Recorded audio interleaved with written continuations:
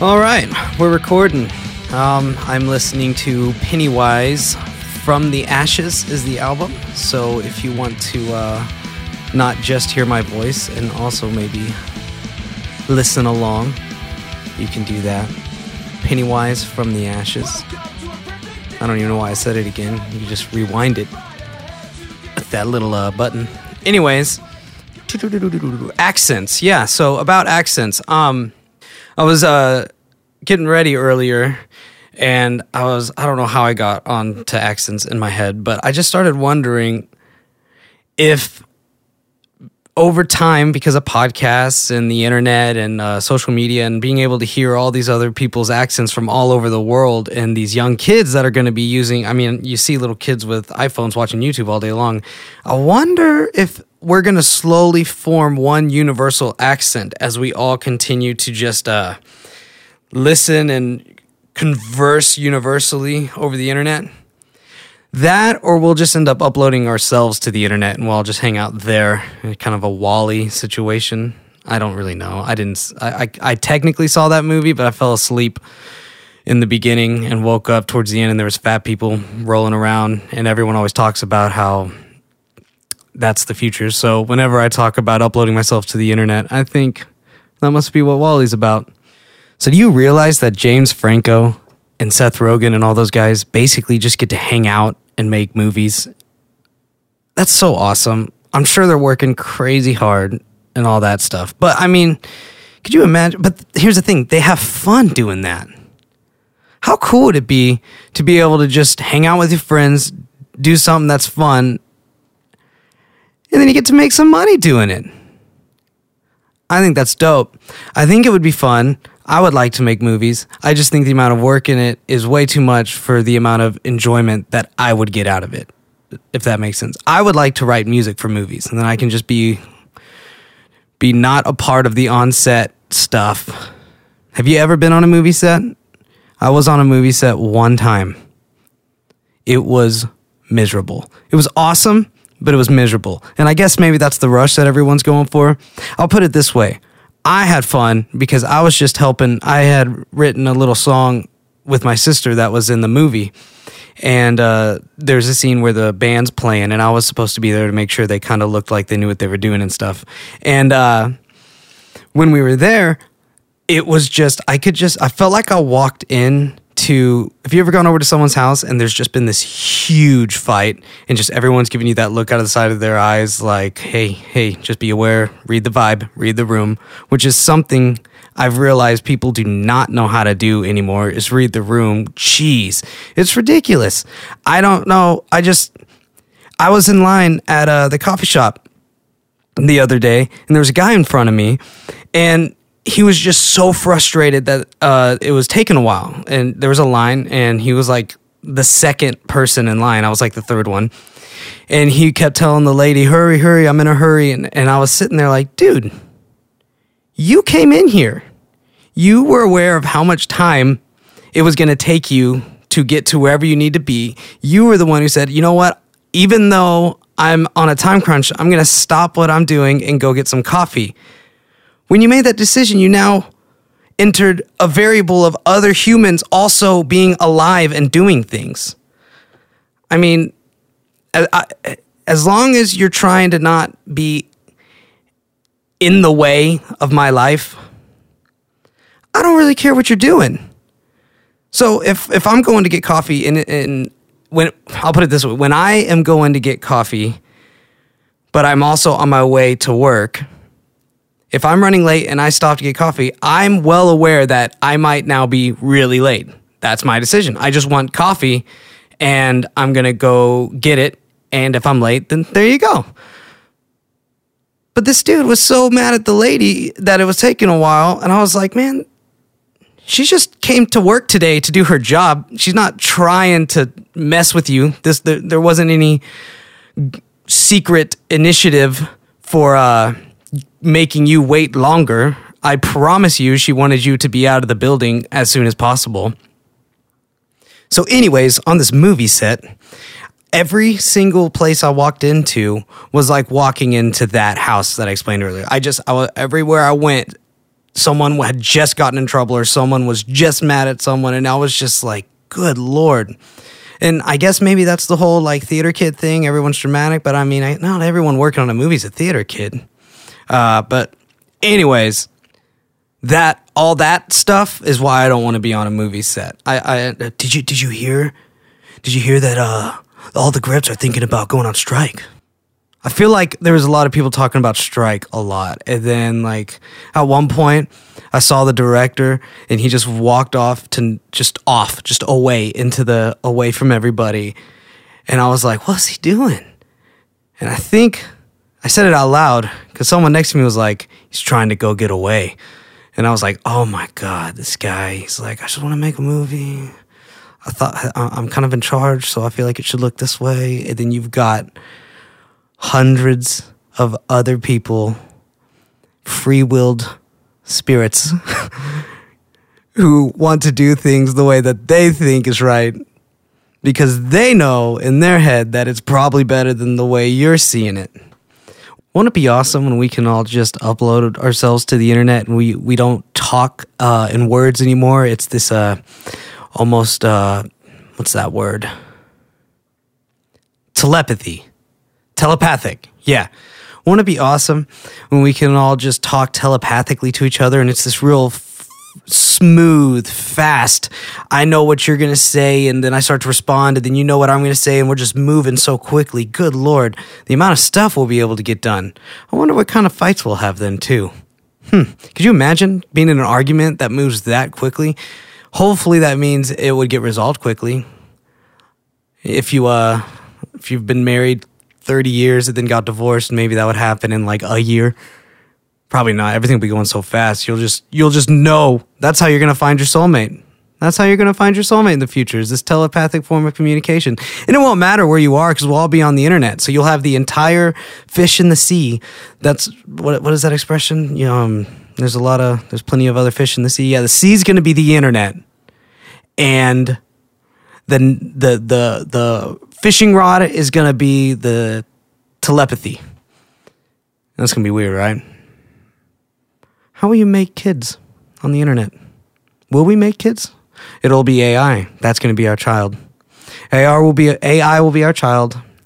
And then that's the next phase of humans. Well, that's what we'll evolve next to, is some form of telepathic, artificial, intelligent, fight-resolving species. James Franco.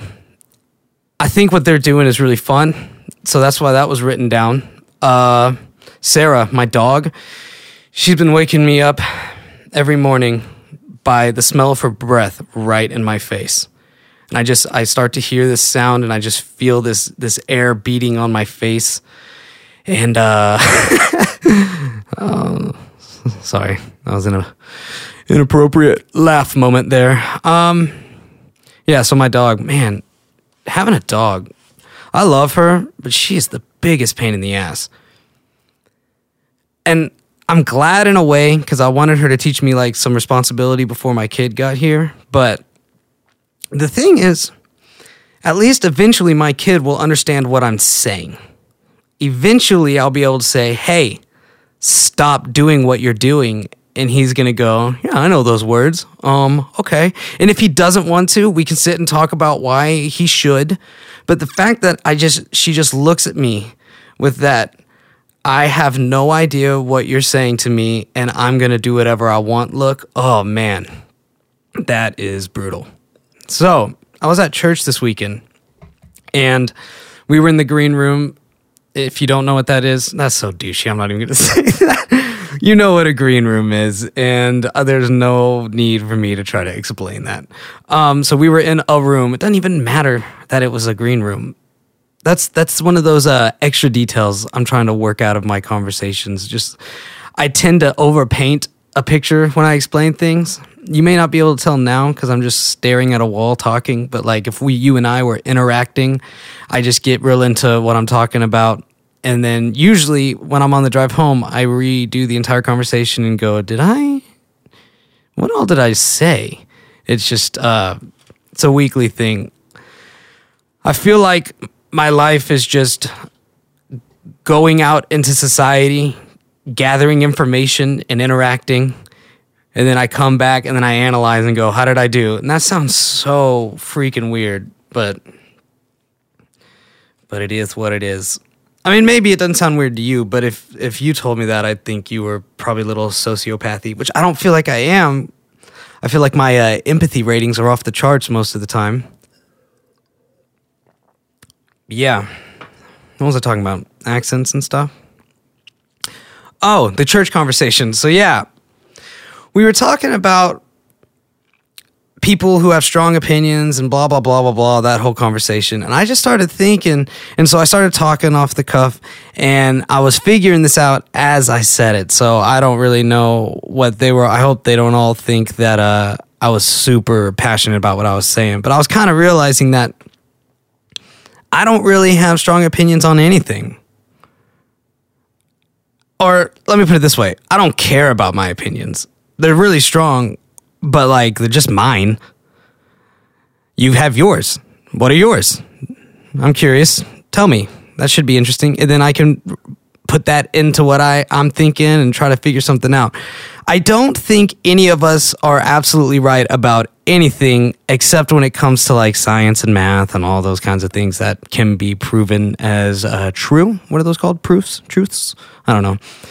But yeah, so we were talking and I was telling everybody basically that. I was like, yeah, I don't really care about my opinions. I have ones that maybe are strong. So I guess I should correct how I said that earlier, but that I was just basically saying I'm very aware that the only reason I feel a certain way about things is because how I grew up, my environment, what I was around, what was told to me, what I was opened up to, what I had seen, everything that has influenced the person that I have become has all played a part in why I feel a certain way about certain things.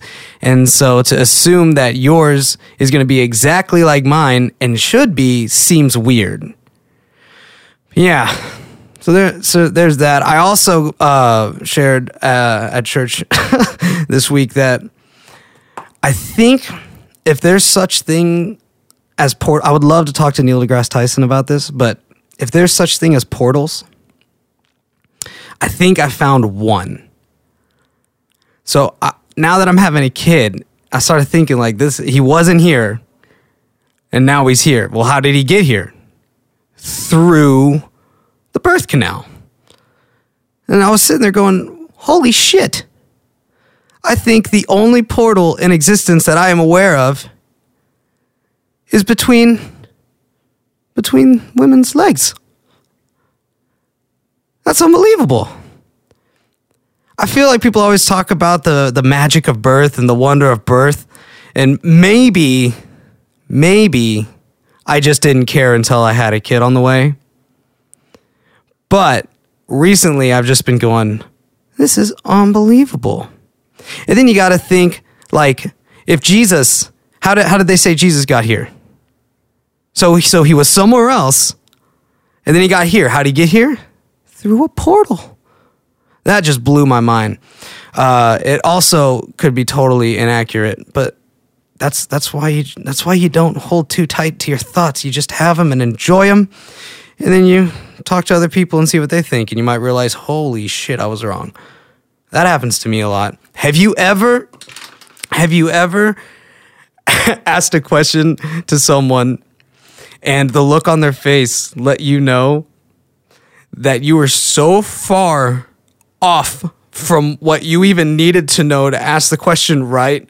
They're just so depressed on how they're about to have to explain that to you to catch you back up.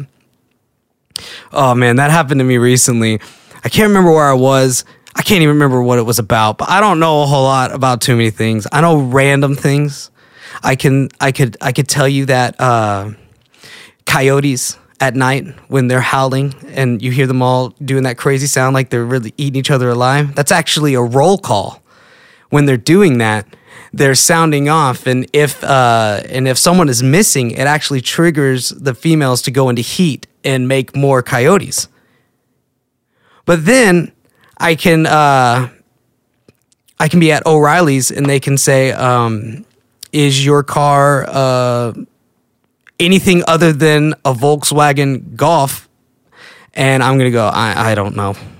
I don't know. Yeah. Man, where was I? Penis. Vagina.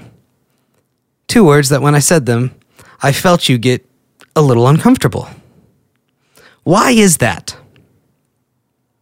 That is something that I've been really frustrated with. And I'll explain. If I was to go on Google right now, here, I'll do it. I'll pull her up. If I was to go on Google and type in male anatomy. That's dangerous. And I click on this little diagram. And I look at the scientific definition. And it says penis. But if I say that in public, everyone's going to freak out. Why did we do that? Why did we do that? Tell me. Why? I think, I have a little boy on the way, and I'm going to have to be like, yeah, that's your penis.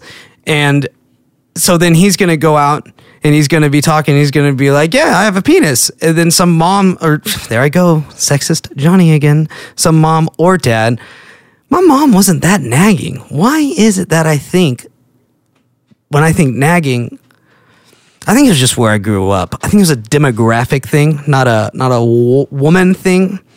I lived in McKinney, Texas most of my life, and I feel like the mothers that were around in that demographic for some reason or another seem to be a little extra naggy about things.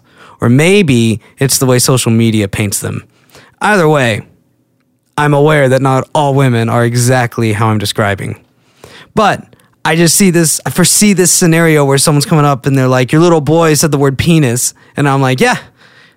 Well, how did he use it? In which way did he say it? From there, we can discuss whether or not it was wrong. I don't know.